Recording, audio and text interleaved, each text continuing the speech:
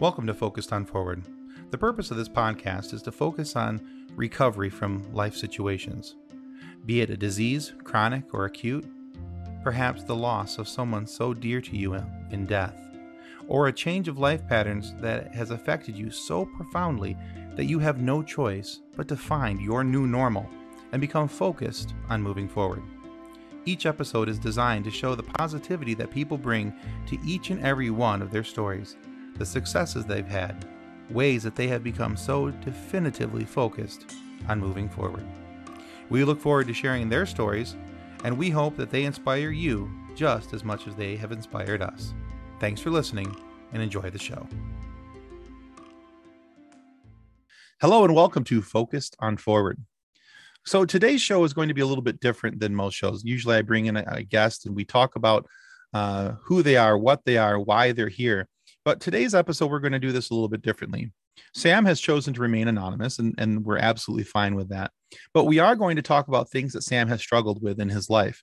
Now, whether that's struggles with his own approach to mental health and his own mental health and those matters and how he's approached them, but also an addiction that he had to face, overcome, and how he's moved forward in his life with a struggle with alcohol addiction.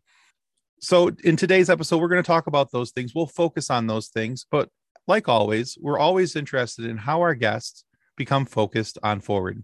And so we're anxious to hear how Sam has done that with his life and his story. So Sam, thank you for joining us today.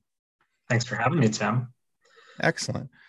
All right. So Sam, whenever you're comfortable, if you would start us off with your story and kind of walk us through some of the challenges and things that you've had to overcome. For sure. My name's Sam, and normally I'd finish that with I'm an alcoholic as a little bit of a presage to what's going on. I was raised in a very rural part of the country by religious fundamentalist parents. I was part of a small religion called Christian Science, which doesn't believe in basically any technology or any medicine invented after the 1870s. And that'll be important later. So part of that is the trauma of growing up in an isolated religious sect in a small town. And the other part of my childhood that really matters is that I am pretty smart. My younger sister skipped a grade in elementary school. And I was recently talking with my mom about this, and she said, your sister was definitely smart enough to go from first grade directly to third grade. There was nothing we could do with you because you were done with high school by the time you were done with elementary school. And that also leads to a sense of alienation. And it wasn't a good look on me. I was a bully. I was angry, and I did not have good tools for managing who I was. So it made perfect sense that there was no real recourse. And we were not wealthy. We weren't really middle class. We were upper lower class, as it were, in that 99% of the time we were able to put food on the table. And although that required both my parents working 2, sometimes 3 jobs, it pretty much always worked. And we went on road trips and things were good. It's important to note that my parents don't drink. They have had drinks. I've seen them have drinks, but in their life, they've probably put away about a dozen beers apiece. And there was no drugs, there was no medicine in the house, nothing like that. So the next bit of the story that matters is things started looking up right before the financial crisis in 2000, and I was sent away to boarding school. Now, I kind of deserved that. I was a bit of a pill. And I went to a religious boarding school in St. Louis. While I was there, I contracted an eye infection. And this type of eye infection is a pretty traumatizing thing. If you've ever had a wound, on your skin, and I've had a few since then, where it's just leaking and it's horrible and it's not healing and there's nothing you can do with it and it hurts. And then imagine it's on your eye, on the cornea of your eye. Ooh. Yeah.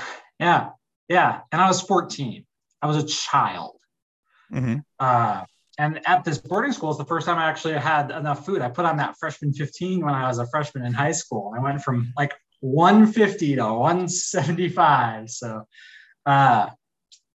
my dad came out and took care of me. The market crashed. I had to leave, but I was told I'd never be able to see out that eye again unless I got a zombie cornea, which is kind of a cool thing. And that's true to this day, that I haven't had it replaced because it's an effort. But that really shook me to my core, because I realized that my religion of origin, despite the fact that I had some strong spiritual moments in my life and would continue to after that, was breeding resentment inside of me, that I did not trust my parents to put me away, to put me away someplace. And sure, I got a great education there for the year I was there, but I couldn't justify to myself still maintaining those connections. So things were tough for a while. The next important thing is that I was working on a house with my father. He built all the houses that they've lived in, because that's, he's someone who works hard, not smart, but he works damned hard. And this was the second house he built, and I was helping him in high school. And as you can imagine, a 15, 16, 17-year-old boy and his father, who is stubborn, we had conflict. We had a lot of conflict. There were a lot of times when I would walk home from the job site, and he paid me all right, but it wasn't like, safety was of a tertiary concern to getting the job done. And it had to be done his way, not the right way. There was a lot of complications, and it all came to a head at a moment where I was writing a paper for school, and my dad turned his music up really loud across the house. And I went over and said, I turned my music up higher, and he shut down the breaker to my half of the house. And this is long ago, and that meant that I lost several hours worth of work. And this is a paper, because I'm a smart person, I procrastinate like nobody's business. Right. Waited till the last second. Sure. It was due in like 7 hours. And so I went downstairs and I grabbed the nastiest looking knife. It wasn't the most effective knife, but it was a bread knife. And I grabbed it, and I told him that if he ever did anything like that again, then I can't take responsibility for my actions. And I immediately realized I screwed up. Sure. Yeah. So I walked to town. It was 5 miles, and the cops picked me up. I remember, and this is the dark part. This is apparently the most traumatizing part of this story. I remember sitting in the back of a cop car. It's an SUV. I've got my wrists handcuffed behind me, and the cop is in front of me. And those of you who've been in the back of a cop car, you know that mesh. It's like a chain link, but you can just barely get a finger through it. But I was still a skinny kid because I'd grown up a little. And I was thinking I could totally reach a toe through and pull the trigger on the M16 that's right behind his seat, and maybe like shoot it off next to his head. And I didn't do that. I mean, I couldn't have been able to rack an M16 with one toe anyway, but as I learned later. But yeah, I was a crazy person. So I spent the next week in juvie, and fortunately that was the week right before the AP exams. So I kind of failed those because I'm a procrastinator and I hadn't studied for them. Right. And I was homeless. I couldn't go home. I was court ordered to not go home. So I was kind of living with my grandma, and I was kind of living on the streets. I was kind of living in my car, and I became a raft guide, which is a perfectly legitimate profession in my hometown. It's like being a barista or a golf course worker. It's a reasonable job for someone who has a high school education.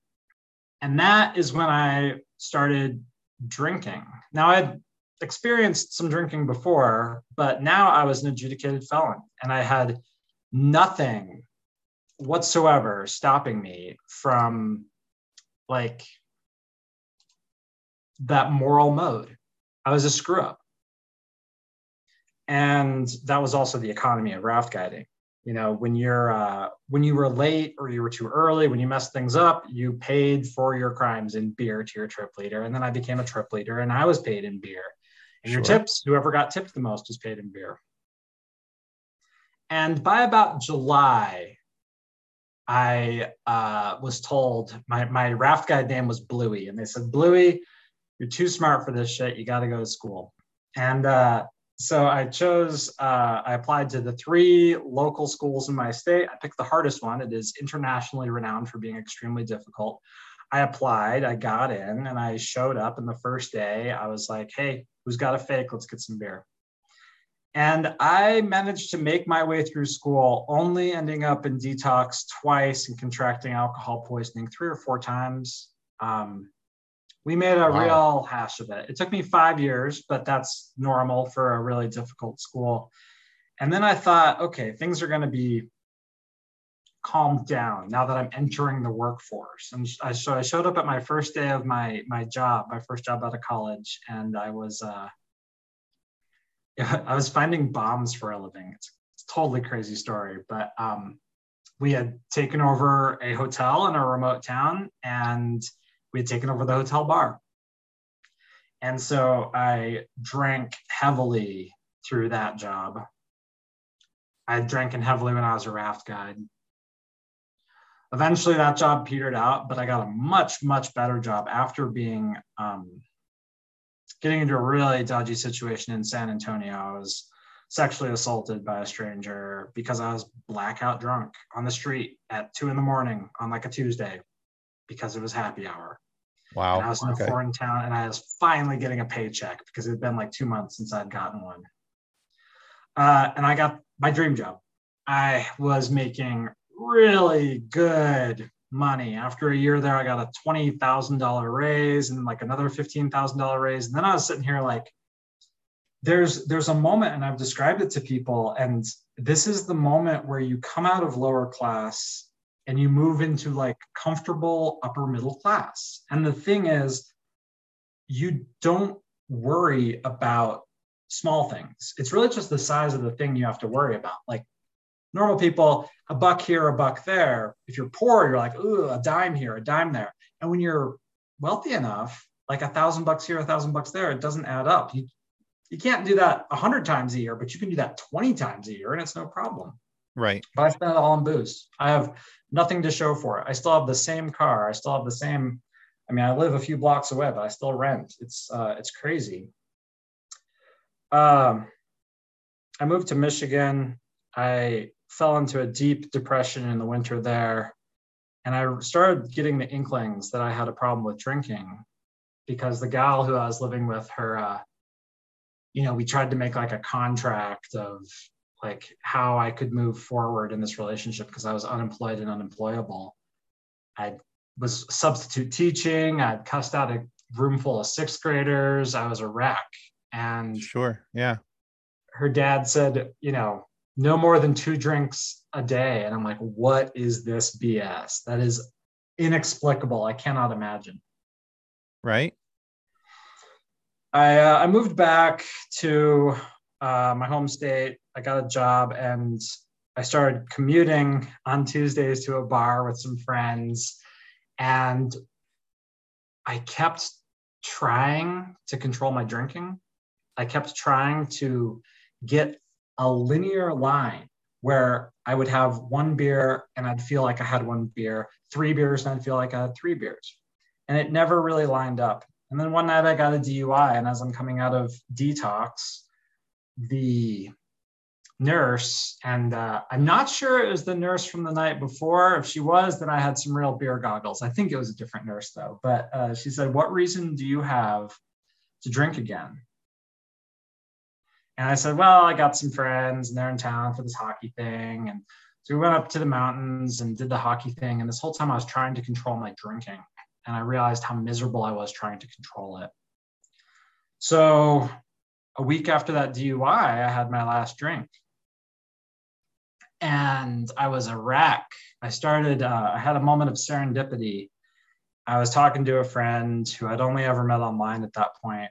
And she said, well, maybe you should go to Al-Anon meetings. And I'm like, I don't know any alcoholics. And she said, you should go to an Al-Anon meeting. So I just looked up a AA meeting.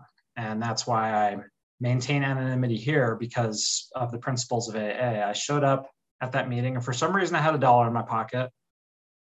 which if you find yourself wanting to go to an AA meeting, they're self-supporting through their own contributions. So there's a basket passed, and that funds all of AA as the passed basket.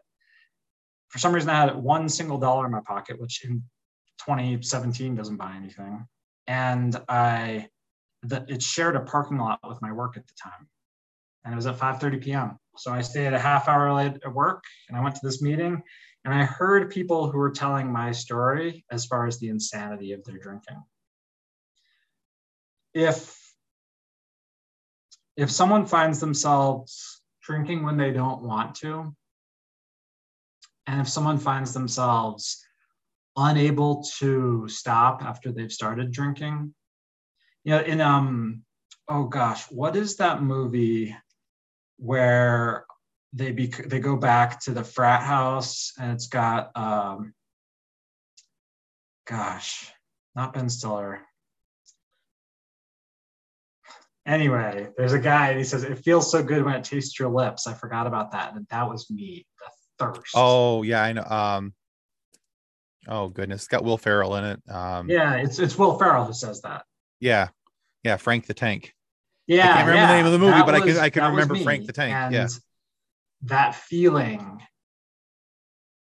if you ever feel that way, there are so many resources available. And the big one for me that was difficult was actually having a spiritual awakening, because that's the key part of the AA program, is recognizing that I am not God. Right. Recognizing a higher power in some form. Yeah. And I had been living like that for a long time. I went to this extremely prestigious school. I hadn't gone to church since I was 16. I had been left behind by my church and blinded literally by my church. And I had gotten this degree, which gave me a 10,000 mile view of the planet. I knew how every single thing worked that anyone had ever touched. I knew where it came from. I knew how it was made at some level. I was the aforementioned really smart person, and I believed that I was God. So I stopped that, and I started living a really cool life up in a college town in my state. Yeah. I hadn't lived before. I had a cool relationship that kind of was all of a sudden the healthiest relationship I've ever had, despite the fact that in retrospect, it had room to grow. And then I threw it all away for an extremely sexy girl I met in AA, and that fell apart like, wow, that was catastrophic. It was absolutely devastating.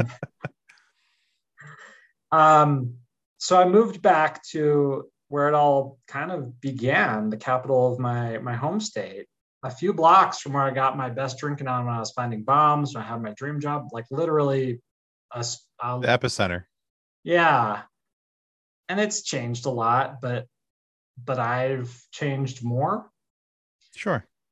And I was living in this basement apartment, and the winter was rolling in. It was November of 2019. And I found that I just moved away from my whole support group.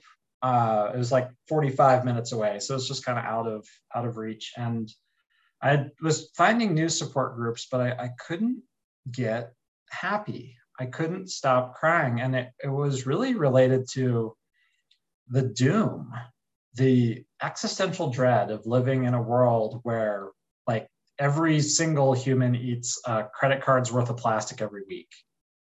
And as part of my college degree, I studied a lot of global warming and climate change, and watching as the predictions I put in place 20 years ago are worse now, and working on and off again in the oil and gas sector. And it started to become just too much. And I couldn't smile, I couldn't get happy, and I fell into a bad depression. I ended up calling my sponsor. A sponsor is the person in AA who you meet, you reach out, you find someone generally of the same gender who you want what they have. As they speak in a meeting, you hear something meaningful from them. And this person just happened to be next to me. And he came down from the mountains. He lived like an hour and a half away through a crazy snowstorm. And he took me to the hospital just a few blocks away and sat down. And we talked, and he said, I can't cry either. My mom's dying of cancer. He's younger than me, and his mom's dying of cancer. And I felt like such a wretch. I felt even worse, but I also recognized that I needed to be there for people. And that was a seed that was planted while I was in a mental hospital for a week, the week of Thanksgiving 2019. That the same things that I learned, and this is what it's like being in a mental hospital. They take away everything cool and you're cold. So if you ever check yourself into a mental hospital, bring like 3 pairs of wool socks and, comfy pants. Jeans are probably better. And then like a hoodie with the string gun, because I had to ask my sister to bring that stuff to me on Thanksgiving Day. But the key components of AA are being of service to others and having a community and having faith.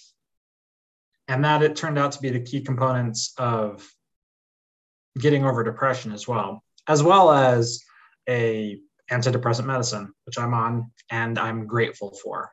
Yeah, absolutely. Okay. So I got onto that, and then the pandemic happened and things got real crazy, but I have since then really moved on in some really cool directions in my life. And that's been such a cool growth to have. So typically, Sam, throughout the course of these conversations, I've already jumped in a couple different times and I've asked questions. But I found myself, I'm just sitting here writing notes and listening to your story because it's that captivating. But I have to ask you, because it sounds like to me that the point in time where you became focused on forward and moving forward in your life was shortly after your DUI. Now, is that accurate, or is there something else that I'm missing here? The way I used to describe my life to people was that every single day is a little bit worse than the day before. I don't know where I pulled that from, a book sometime, but that's how I felt. And I honestly felt that way. The job I had when I got my DUI, I was still spending money. Like I was making $100,000 a year, and I was not making $100,000 a year. Everything was so tough and everything was so trivial. And then that moment when I met that nurse and she said, "What reason do you have to drink again?" And I had to lie. I had to say, I don't really have a reason. That was a real turnaround. And that's like the first, they call it in a moment of clarity. So that was when I started focusing on sobriety. And then I had to focus on aiming my life in the direction of my sobriety. So what are ways that you have taken since that time? Because you've had some other challenges since the point where you took your last drink and you've moved forward in your life. What are things that you do on a daily basis to help continue to move forward despite the challenges that your addiction plays in your life? Well, that's a good one. There's a lot of strength and structure. Having something to do every single day is really important. I used to spend a lot of time at the gym before the pandemic and all sorts of stuff. I used to bike to work. Now what I do is I go to a 7 a.m. AA meeting almost every day of the week. Having that you have to get up and do it mentality is something that's been really important lately. Really important since I moved back to where I am now, because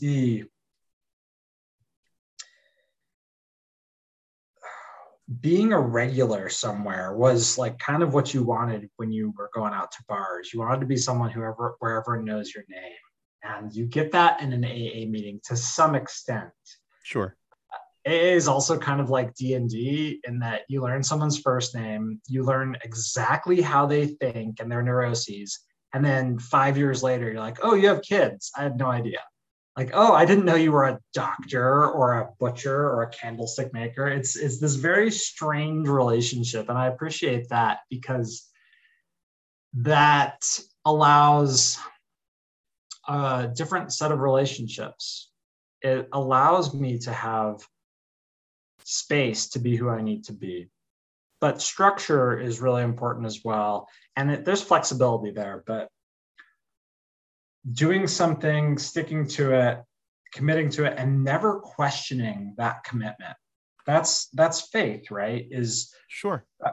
So going back to when I used to find bombs, I didn't worry about stepping on a 2,000-pound bomb because if you do that and it goes off, you go home in an envelope. You either do or don't. What I worried about was stepping on the 40-millimeter grenades because those are designed to just rip your leg off and then you have to live with no leg. That's way worse than just being instantaneously evaporated. Sure. So I have to do this. And that is the freedom because it's like I have to breathe. I have to drink water. I have to do PT for whatever physical ailments. So I have to go to meetings, otherwise I will fall apart. And I've proven this. I've gone a week or two without, and I turn into a raving lunatic. So, Okay.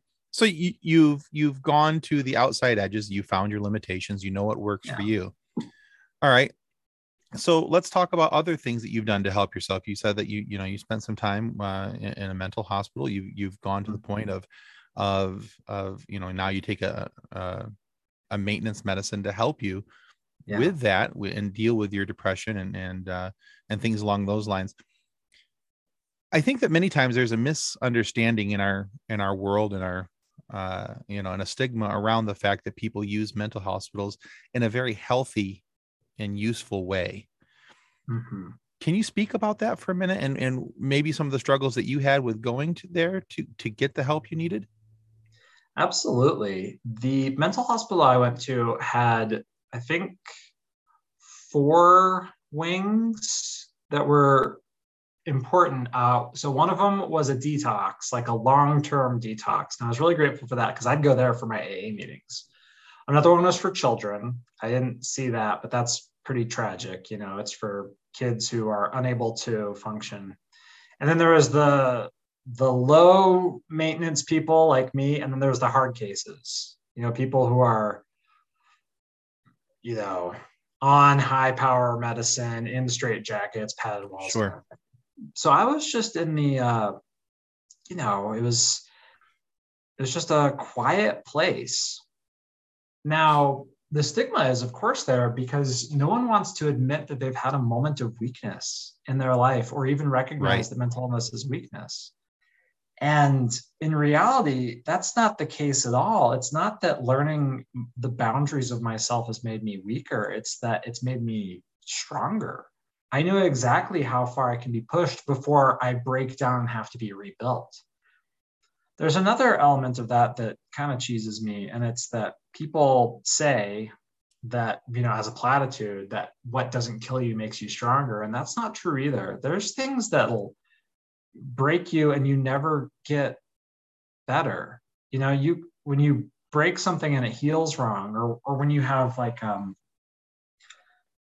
damage, I have nerve damage in my neck and it doesn't get better. It just gets worse over time. And the only thing I can do is do maintenance on it. And it does. And then with my eye, there's just things that I'm unable to do.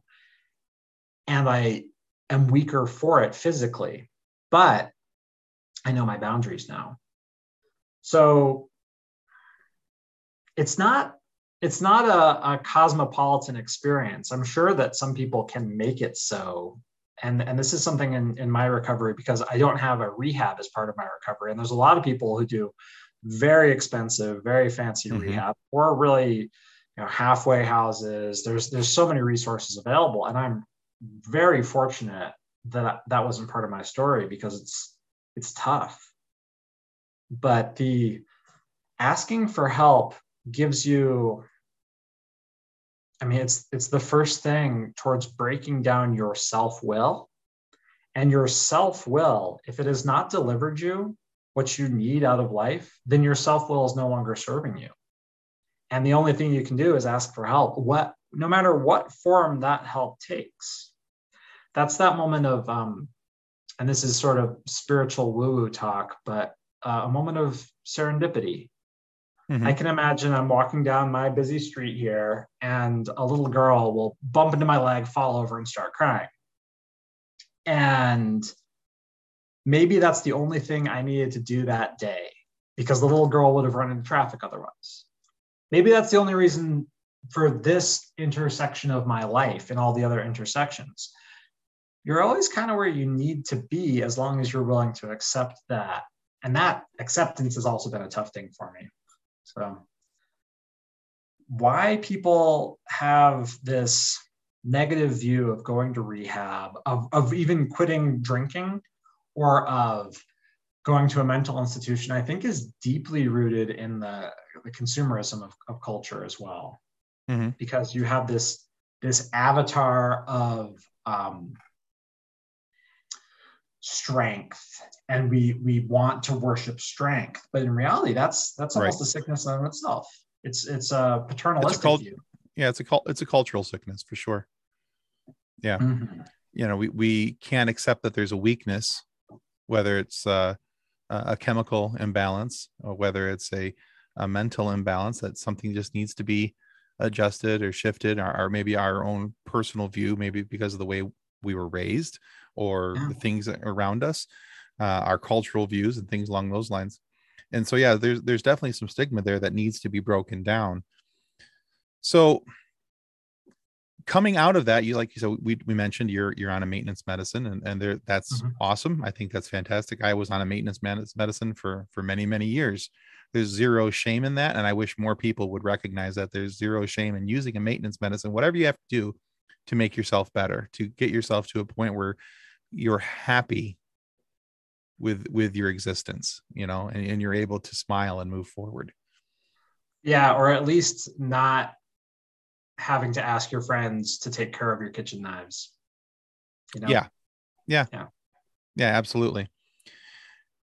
Okay, so for the person who's listening, who's heard your story and has heard our conversation up to this point, who isn't sure that going to AA or seeking mental health help is for them, what advice would you give? Two separate questions there. For mental health, getting a counselor is important, and it's tragic, it's unfortunate, but you got to get on that pretty quick, because if someone else sees you acting crazy for whatever reason, they call the cops. You do not want to get the cops involved in any situation where you're not in your right mind under any circumstances. A counselor should be able to help you for, you know, less than $100 or so, and hopefully you're able to get the resources you need. There's mental health crisis lines as well for suicide and such. I even called one on my birthday when I was drinking one time, and but if you find yourself in it's called suicidal ideation, and it's where, like, for me, it was because I'm looking at a laptop computer right now, and I would be saying things like, I can pry it open, short a capacitor across my neck, and blow my brains out. Like, that's the kind of thing that I would think about. It's, or I know, like, where every knife in my house is, or because it was November, I know where the river is, and I can go just have a long sit in it. And I know that long enough in cold water from being a raft guide, and you just kind of don't care about things anymore. That's the type of thoughts that if they're fleeting, if they run across you, then that's normal. But if you can't not think those thoughts, you got to ask for help. Right. And there's communities, religious leaders of churches, really useful for that. It's a stigma to talk to your parents or your grandparents, but they might have something useful to say as well. My parents, particularly because of my upbringing, anything invented after 1876, which includes Freud, was verboten. So that was a tough thing. That was a tough thing to tell them. But my siblings are much more supportive. Okay, good. For alcohol and drug addiction, if you ever find yourself doing something you don't want to do, if you I mean, that's the thing. Take a good hard look at what you're doing on your weekends, on your weeknights, and if you're coming home and your whole afternoon's been thinking about that first beer of the evening. If you are having more, there's a crazy table I saw. It was a decile table of Americans and drinking. The bottom 4 deciles, so 40% of Americans do not drink at all. And granted, that includes like the children and the very elderly, but 40% of Americans don't drink at all. Still a large number. Yeah. Yeah. The vast majority of drinking is done by that top decile of drinkers. Because even like the second decile, the top 20% drinkers are people who are like, oh yes, I have 3-4 drinks a night. And if you're high, I mean, even that's dodgy, but the higher decile is 17, 20 drinks a week. And that's where, oh boy. I mean, you say that. I say that in AA meetings and people are like, ha, ha, ha, amateurs. So if that's the kind of thing that touches you, or if you find yourself, in trouble with the law, there are people who haven't been arrested. That's something that someone said in an AA meeting once and got a big chuckle, because if you've been arrested or gone to the hospital for something related to drugs or alcohol, you've got a problem.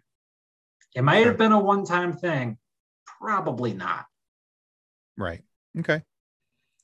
Yeah. One of the things I've always said in different interviews with those who have struggled with, some form of addiction, whether it was drugs or alcohol or whatever, and even talks about mental health. If you have your friends and family suggesting that you go get help, it's time to go get help. If you're wondering, if you're asking yourself, do I need help? It's time to go get help.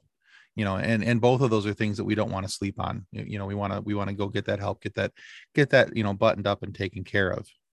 So I also thought it'd be nice to just kind of reaffirm, how long have you been sober now? 5 years and a month, just shy. So yeah, that's awesome, pretty man. Proud of that. Thanks. You should be. That's fantastic. I'm always proud to hear when people are fighting their addictions and they're working for their sobriety, because it's a work, it's an effort every single day. It's not something that it just comes easily and naturally to most people, because it's something the body has become to desire and they want, and and so to work against that, congratulations on that, man. That's awesome. And sobriety is no picnic either. I mean, it is significant work. The way AA works, you go through the 12 steps, and anyone can look those up on the internet. The whole thing is wide open, but part of it is going through your entire life and honestly looking at everything you've done, every relationship you have with people, and fixing it. And that sounds scary. Don't let that put you off, because it might be a while before you get to that. And you have to come to terms with a lot of things about yourself first. But that is it is not easy. It takes a long time. And no matter how long it takes, there is the ability to feel the full range of human emotions, to take the action of gratitude, and to be free of self. Okay, excellent. All right, Sam, I think we've gotten to a point in the show now where I'd like to ask you 2 questions that I ask every guest who's ever been on Focused on Forward. So, and these 2 questions are pretty similar in nature, but here we go. Question 1, looking back over the entirety of your experience, what's the single greatest lesson that you've learned?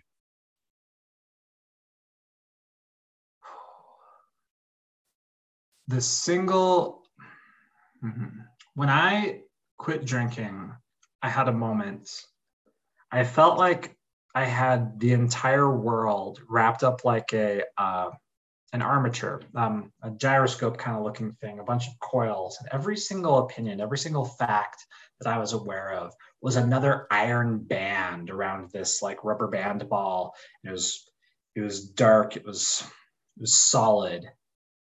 I carried it around me, and it weighed as much as the sun. It was a black hole into which all the emotions fell. And I realized that what I was doing with that was I was trapping what I was missing.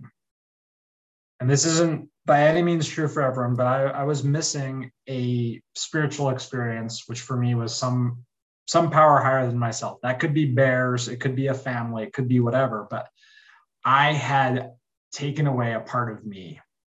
And the lesson I learned was that I can tear through that. I can let go. I can let go of every single thing that I think I know and trade it in, and I can leap. I can jump forward, and I can grow from this.